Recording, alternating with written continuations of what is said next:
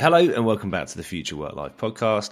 My name's Ollie Henderson and I've got another interesting episode for you today. My guest is Virginie Raphael. She's the founder and managing partner at Full Circle, which is a pre-seed fund investing in a better workforce. Virginie's worked in finance and venture for almost 2 decades, and she's raised a fund which invests up to $250,000 into initial rounds ranging from anything between $500,000 and $2 million.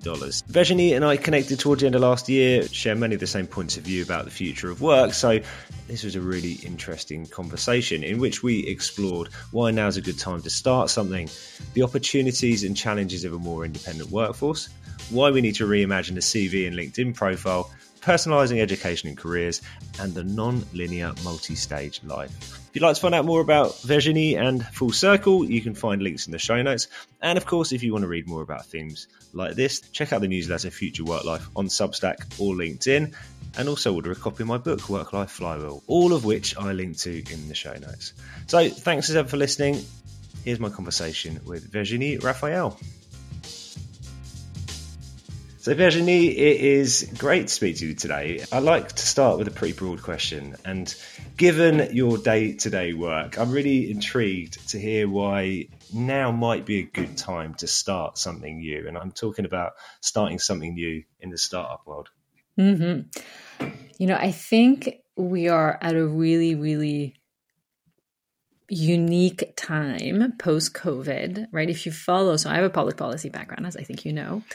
The evolution at that high level, macro level, if you want to start anchoring the conversation around what's happening around us, has been from a very structured, non-flexible workforce. And I'm French on top of that, right? So I keep in mind that very top-down model of there's an employee-employer relationship, and that's pretty much the only mode of work that we know. You get everything from your employer, your pension, your health benefits, right? And everything is very structured, and people have one job typically in their career, and that's where they spend their time working and building their career, and that's it. And then it reflects really nicely on LinkedIn, right? You spend X amount of time at a company, next role. Okay, that's the old world. Then over the past 10 to 15 years, that started to change, right? And at the policy level in the US anyway, you can sort of trace it back to COBRA make it possible to keep your health insurance as you leave an employer. And if you want to start a new thing, right, you can be on COBRA for a period of time and not lose your health benefits entirely. Okay. Or 401ks, right? On the retirement side, leaving your employer doesn't also mean that you don't have a pension or you don't have any retirement savings whatsoever, right? So really interesting to see that shift. That meant that the workforce became a little bit more fluid, a little bit more flexible, a little bit more it became more possible for people to certainly move from one employer to the next and or start new things, right? And leave the corporate world altogether in that very inflexible kind of employee-employer relationship. Great. I think we're now at this point in time, to more directly answer your question, where post-COVID, right, I think there's a more clear focus on the individual and what it is that they want to do and better integrating work and life, right? Where you may have, on average, right, the younger generations will have 12 jobs in their career. You may have more than one job at once. You may have many different things that you're really good at for a variety of reasons that you want to capitalize on and monetize on. And that should be possible, right? I think in this period of time at a macro level, but also at a very granular tech level, there's ways to help people identify their skill set a lot earlier, where you don't have to lock yourself into a path because you went to school or studied XYZ things. And then, the only path toward in front of you is a job at a corporation somewhere that you're miserable at 10 years after you started. I think we can do so much better than that. And I'm really excited about the opportunities. Yeah, me too. Completely agree with all of that. Before we drill down into some of the details and maybe before we look at it from the perspective of the individual, just one more broad question. I'm interested in how you think the evolution towards a more flexible and fluid workforce impacts how companies hire and manage people. Does it just change fundamentally the way they should be thinking about that? I think it does. I think you're already seeing it in the data, right? There's a lot more of a mix between permanent, and it's not about full-time or part-time, right? But permanent employees versus kind of contractors and people that they just hire for a very specific purpose for a determined period of time. And so they're thinking more and more of either how to augment their existing employee base, or how to fill in some gaps that they may not need to go out and hire a permanent person for, right? Because it is just a need that they have at a particular point in time that they don't expect to continue, right? I think the tools exist now for a company to actually think about employing not just kind of in a very inflexible mode of like, well, do we hire this person full-time and then join the company with all the costs and implications that that has, right? Or do we think about having a completely new talent pool that we just tap into for very specific purposes in and out of the company? So I think that's already happening. I think in terms of how they actually recruit even the permanent talent pool, right? There's changes definitely in terms of what those people expect, right? There's definitely a higher focus from employees, I think, on personal development and having time outside of the company to do other things. I think if companies recruit with the same exact lens that they always have, they will just not have access to a pool of talent that is now available for their competitors. So people will lose out on talent, period. Yeah. I mean, flipping it around to the other side almost, are there limitations to hiring an increasingly independent workforce? So, of course, in one sense, organizations have to respond because, as you said, if they don't, if the tide goes out, they're left high and dry to an extent. But I suppose once they adopt that mindset that, okay, we can hire a more fluid workforce, we can hire more independent workers. I'm just sort of thinking about the second order effects. What does that mean in terms of limitations? Does it just mean that, for example, training and development, that investment that they would typically have thought, I'm going to invest in this person, they can be with me for years.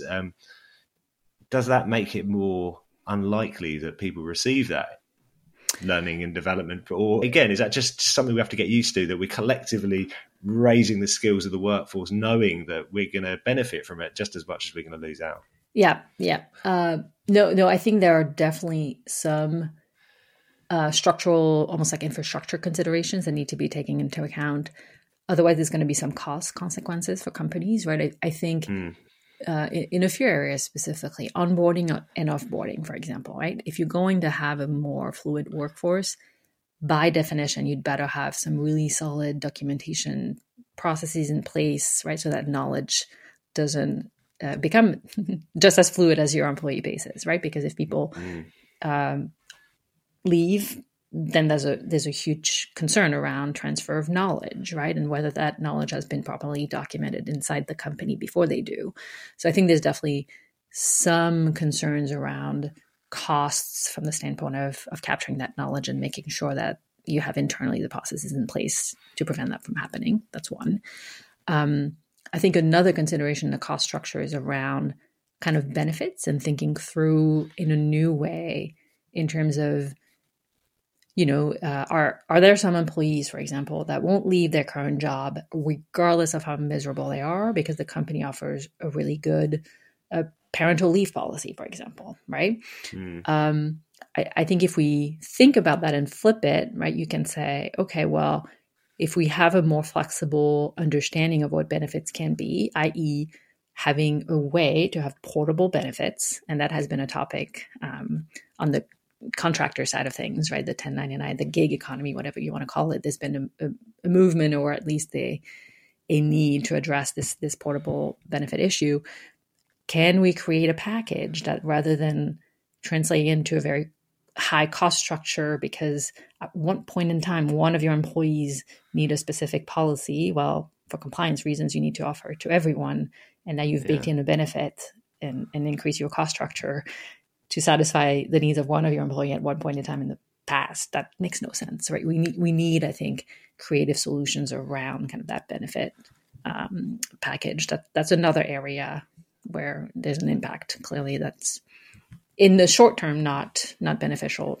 It could be problematic for companies. On the learning and development side, interesting the point you raise of a company less likely to do this, because if they invest in a person but they know they're going to be gone in 2 years, what does that do? I think overall, though, if you think back to where we started this conversation at the more individual level and have a way to capture properly the skills that a person might have that you can verify, right? That sort of comes out as a wash, I think, in the long term, where if a company acquires a worker that has been trained at another company on that very particular skill, great, as long as you can verify that and leverage that, right? I think if we have an understanding of a whole person at a much more granular level, eventually it sort of equals out and companies continue to invest in a more targeted way in people and don't see this as a wasted cost necessarily, because they also gain talent from other companies that have trained people in a specific area. So I think in the long term, beneficial. Yeah, and on that skills point, we often hear about a global skills shortage, and I think while that's often thought of as a lack of people, those skills most in demand and arguably in vogue at any time, say cybersecurity, digital marketing, machine learning, there's a wider point, I think, which is more to do with how we demonstrate that we have the skills that we acquire on the job. Namely, there's not really an efficient way of doing so at present, or certainly not at scale, and definitely not when viewed through the lens of the outdated CV or even a LinkedIn profile. I'm interested how you think we should think about this challenge and what you see as the likely possible solutions to it. Because we're talking from two different vantage points geographically, right, on the other side of the pond, I think Europe, generally speaking, is a lot stronger on vocational training. I think the US has a little bit more of a tradition of, the path is sort of everyone goes to college. And I think we're currently finding out what that means at a macro level, right? A lot of people are in debt, have a degree that doesn't really translate into a job and demonstrable skills. And that has not been a good thing overall, right, as a society, I think. I think we need to move more toward on-the-job training, or even inside companies, right? Back to that knowledge transfer point, there are ways to actually leverage your own resources that you already have, right? It doesn't need to cost anything. It doesn't need to mean that you send people to boot camps, or even though I believe that's important, continuous learning, I think, is going to only increase because people have this desire to continue to learn over time, and online courses of a lot of different come in a lot of different flavors and are something that company will continue to offer, I think, increasingly. But if you even take the existing employee base that you have and the knowledge that you have within the company, there are ways to continue to have people share with each other, pay it forward, feel recognized and feel valued for what they know and the role that they have to play and the skills that they have inside the company, and share it with others, right? And this idea of peer mentorship, or there's a lot of talks around employee engagement. I think the reality is that there's not a lot of tools that companies are willing to pay for externally now. But I do think there's a willingness to think through, okay, what do we have and how do we do more with less in the current recessionary environment? Can we leverage our employees to sort of train each other, right? And transfer knowledge and skills amongst themselves in a way that enables them to grow and feel like they belong more in the organization. I think that's pretty interesting. Yeah. It is a fascinating space. Of course, with formal education or even formal training within the workplace, that represents often still a relatively small percentage of people's time on the job, doesn't it? How much time do people spend in formal training? I don't know what the proportion would be, but let's say less than 5%. So what's happening within the rest of that 95% of their time, and how do we capture insights about that to give people the opportunity to demonstrate the value that they're bringing, the contribution they're making. Zooming out a little bit, but sort of thinking about this, I'm really fascinated by this idea of the end of the 3-stage life. I don't know if you've read any of Linda Grattan's work, and Linda Grattan and Andrew Scott wrote about this a few years ago. And they said, rather than this 3-stage life, formal education, work, retirement, what's emerging instead is an acceptance and embrace of our work and life taking different paths and detours. And again, I suppose on the similar point, how do you think about the consequences of this for job discovery and showing talent and expertise, now the non-linear career path becoming the norm? How do people better represent the value that taking different courses in their life might bring to them? Yeah, I think that's another fascinating, it could be a 3-hour conversation in and of itself. I fundamentally agree with it, right? Like, back to my point of like work-life integration. I think this idea that you have very distinct phases in your life. If you think of like how much longer we live, period, right? Like that just means that concept by definition almost is broken, right? Yeah. I think of it all as a missed opportunity, because I think if going back to like doing more with less and like actually recognizing the value of the people you already have, in terms of that retired workforce, for example, companies are really missing out on creating true alumni networks almost, right? Like picture someone who quote unquote retired from the company. If you put them more in like semi-retired state where, perhaps they have deep institutional knowledge, right? Which hopefully has been captured properly per our discussion earlier. But let's just say, they're available for a period of 4 months and someone goes on leave for whatever reason, parental leave otherwise. And if you had a really powerful alumni network that's ready to say, sure, you know what, like for a period of 4 months, I'm not in Hawaii, I'm not in whatever other thing I'm doing my semi-retirement, perfectly willing to like come back and do the job. And like, they already know the organization. Could they come back for a period of 4 months just to, make a little bit extra income, and like just because they like being active and they like the company very much and they've been engaged on an alumni basis and still really like the people there and still really love the company? Great. Like that would be right to me, rather than finding a temp worker or finding a way to like make that work. Like you have right there a pool of people who used to be at the company and are in a different phase in their life where they're perfectly willing to take a 4-month engagement, but not a full-time job anymore, right? Just that 4-month engagement, and they'll go back to playing golf or whatever else they want to do. I think that'd be tremendous. And I see it really as a missed opportunity that companies don't do that. I think similarly, there's a lot of brilliant kids or people that we have a lot to learn from. They're digital native, right? I think that idea of creating a multi-generational workforce, I find that pretty fascinating as well. And that goes back to your point about the different phases not being so anymore. I think if we could grab a way to capture expertise in like kids, just because, I don't know, I mean, silly example, like my son has read the Harry Potter series front to back a number of times. I don't know what knowledge can be extracted from that, right? But like clearly he's more of an expert in that than I am, and then I ever will be probably. Is there a way to start validating certain skills? Or like, what does that tell me about him, right? That he's a super dedicated reader and can read things fast and more than one time. I'm sure there's something to extract from that in terms of what he will like doing later on in life, right? Yeah. I think if we could capture that on really, really early on, we can help plenty of kids find fulfillment at work later down the line in a way that doesn't have to cost their parents like 4 years of college, which in the US is tremendously expensive. So that's how I think about it. Yeah, I maintain that the next $1 trillion company will be the person that works out how to personalize education at scale. Because I have the exact same thing with my kids. So my eldest is 10, and he spends the pretty much first hour of every morning with my wife playing every variety of Wordle there is. I mean, there is literally, there's like a new one every week. It's Wordle. There's things around movies, around music. He's obsessed at the moment about, they have this quiz essentially about US states, and it's which state is like borders. I mean, he's obsessed with this, and he loves that way of thinking and solving problems like that.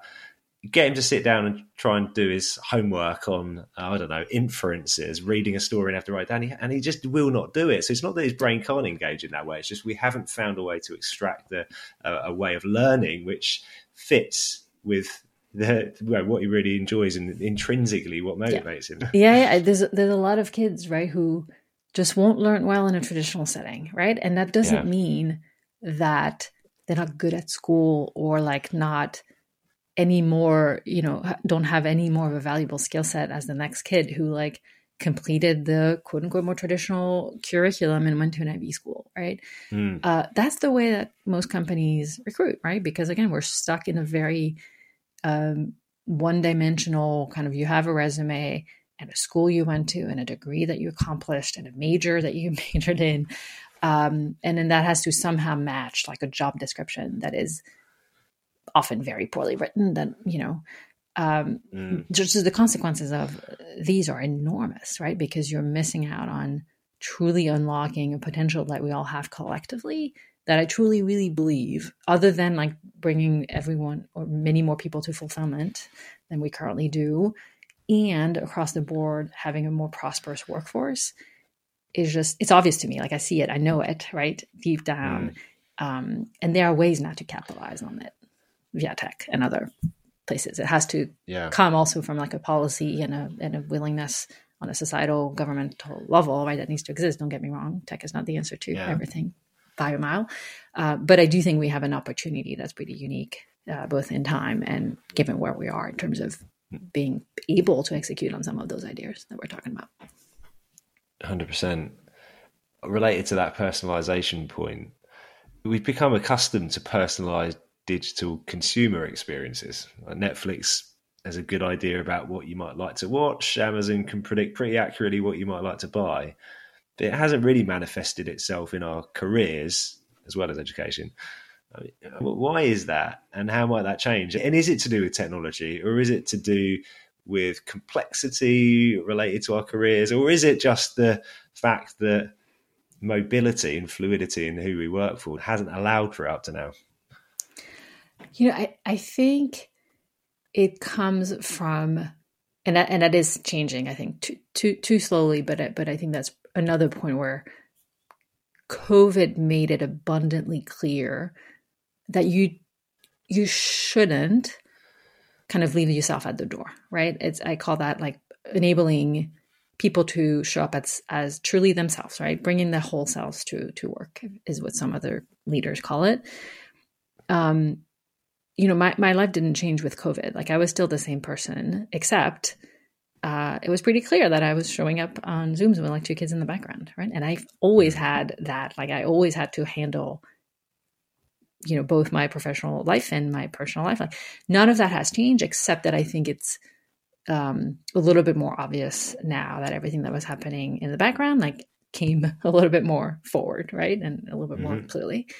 And I think we should hold on to that, because the point is really to create an environment where you don't need to create this whole different persona at work, right? And the reality is that in most cases you sort of have to, right? Like if I want to progress as much in my career as my peers who don't have, there's plenty of bias in here, right? Clearly, but how much more powerful would it be if you just have this infrastructure where people can just truly show up as themselves at work?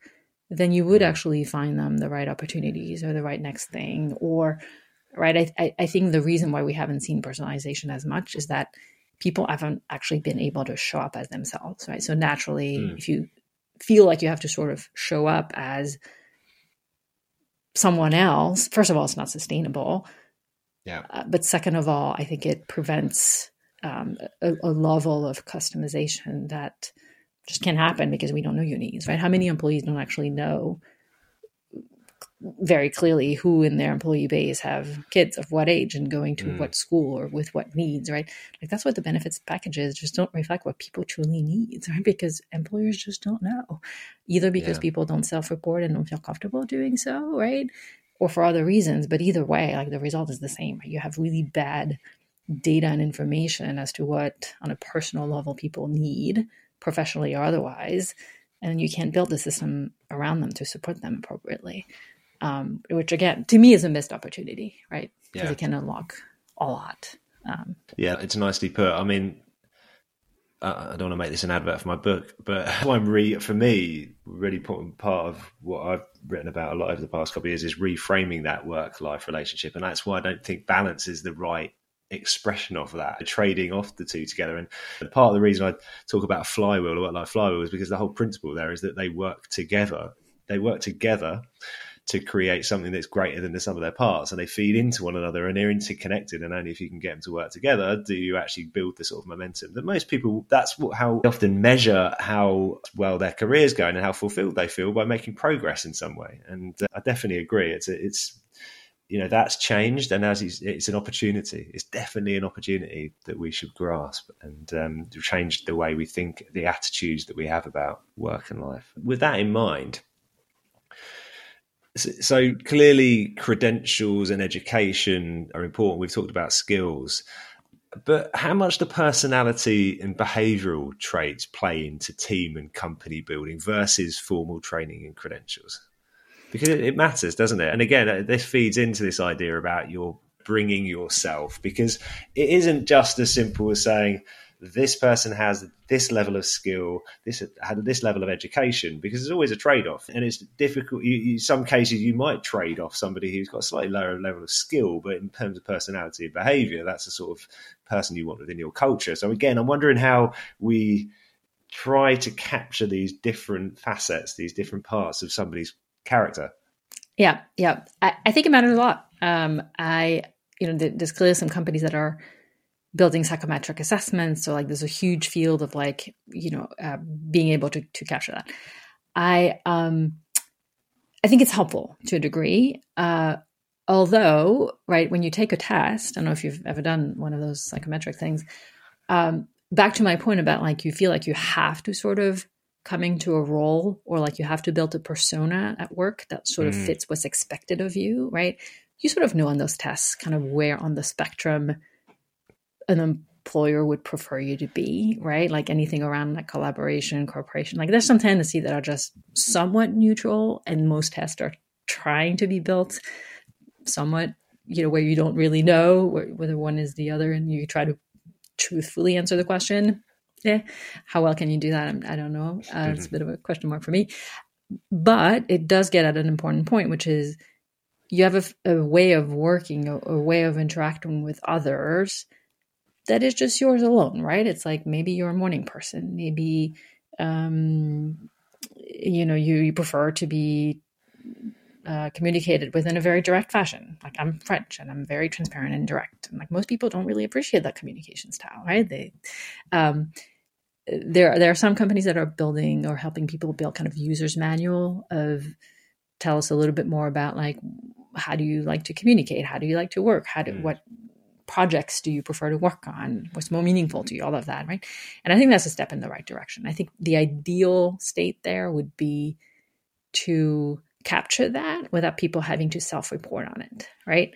So if in the course of my life I do things that are worthy of being part of my digital identity, which is a term you employed earlier, I don't know, I was massively in pain. This is a personal experience, unfortunately. Massively in pain because I injured my back. I had a dentist appointment to have a tooth extraction done, and I still went forward with it because I'm more of a type to just be like, all right, let's rip the Band-Aid off. I'm in pain anyway. Let's do that. And next week will be a better week.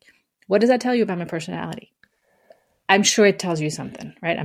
This is not my area of expertise, but like, I'm sure it tells you infinitely more than me self-reporting on a psychometric assessment that I am persistent, right? It's like, just give me the lived experience that sort of demonstrates that, and ideally capture it along the way.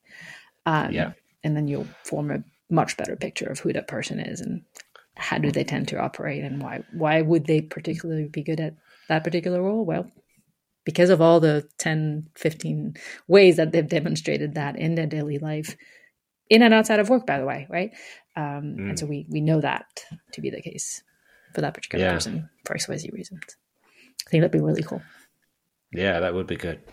Just one final question. You mentioned on your website your mission, the Full Circle, is to close the alignment gap. I'm just interested what you exactly mean by that.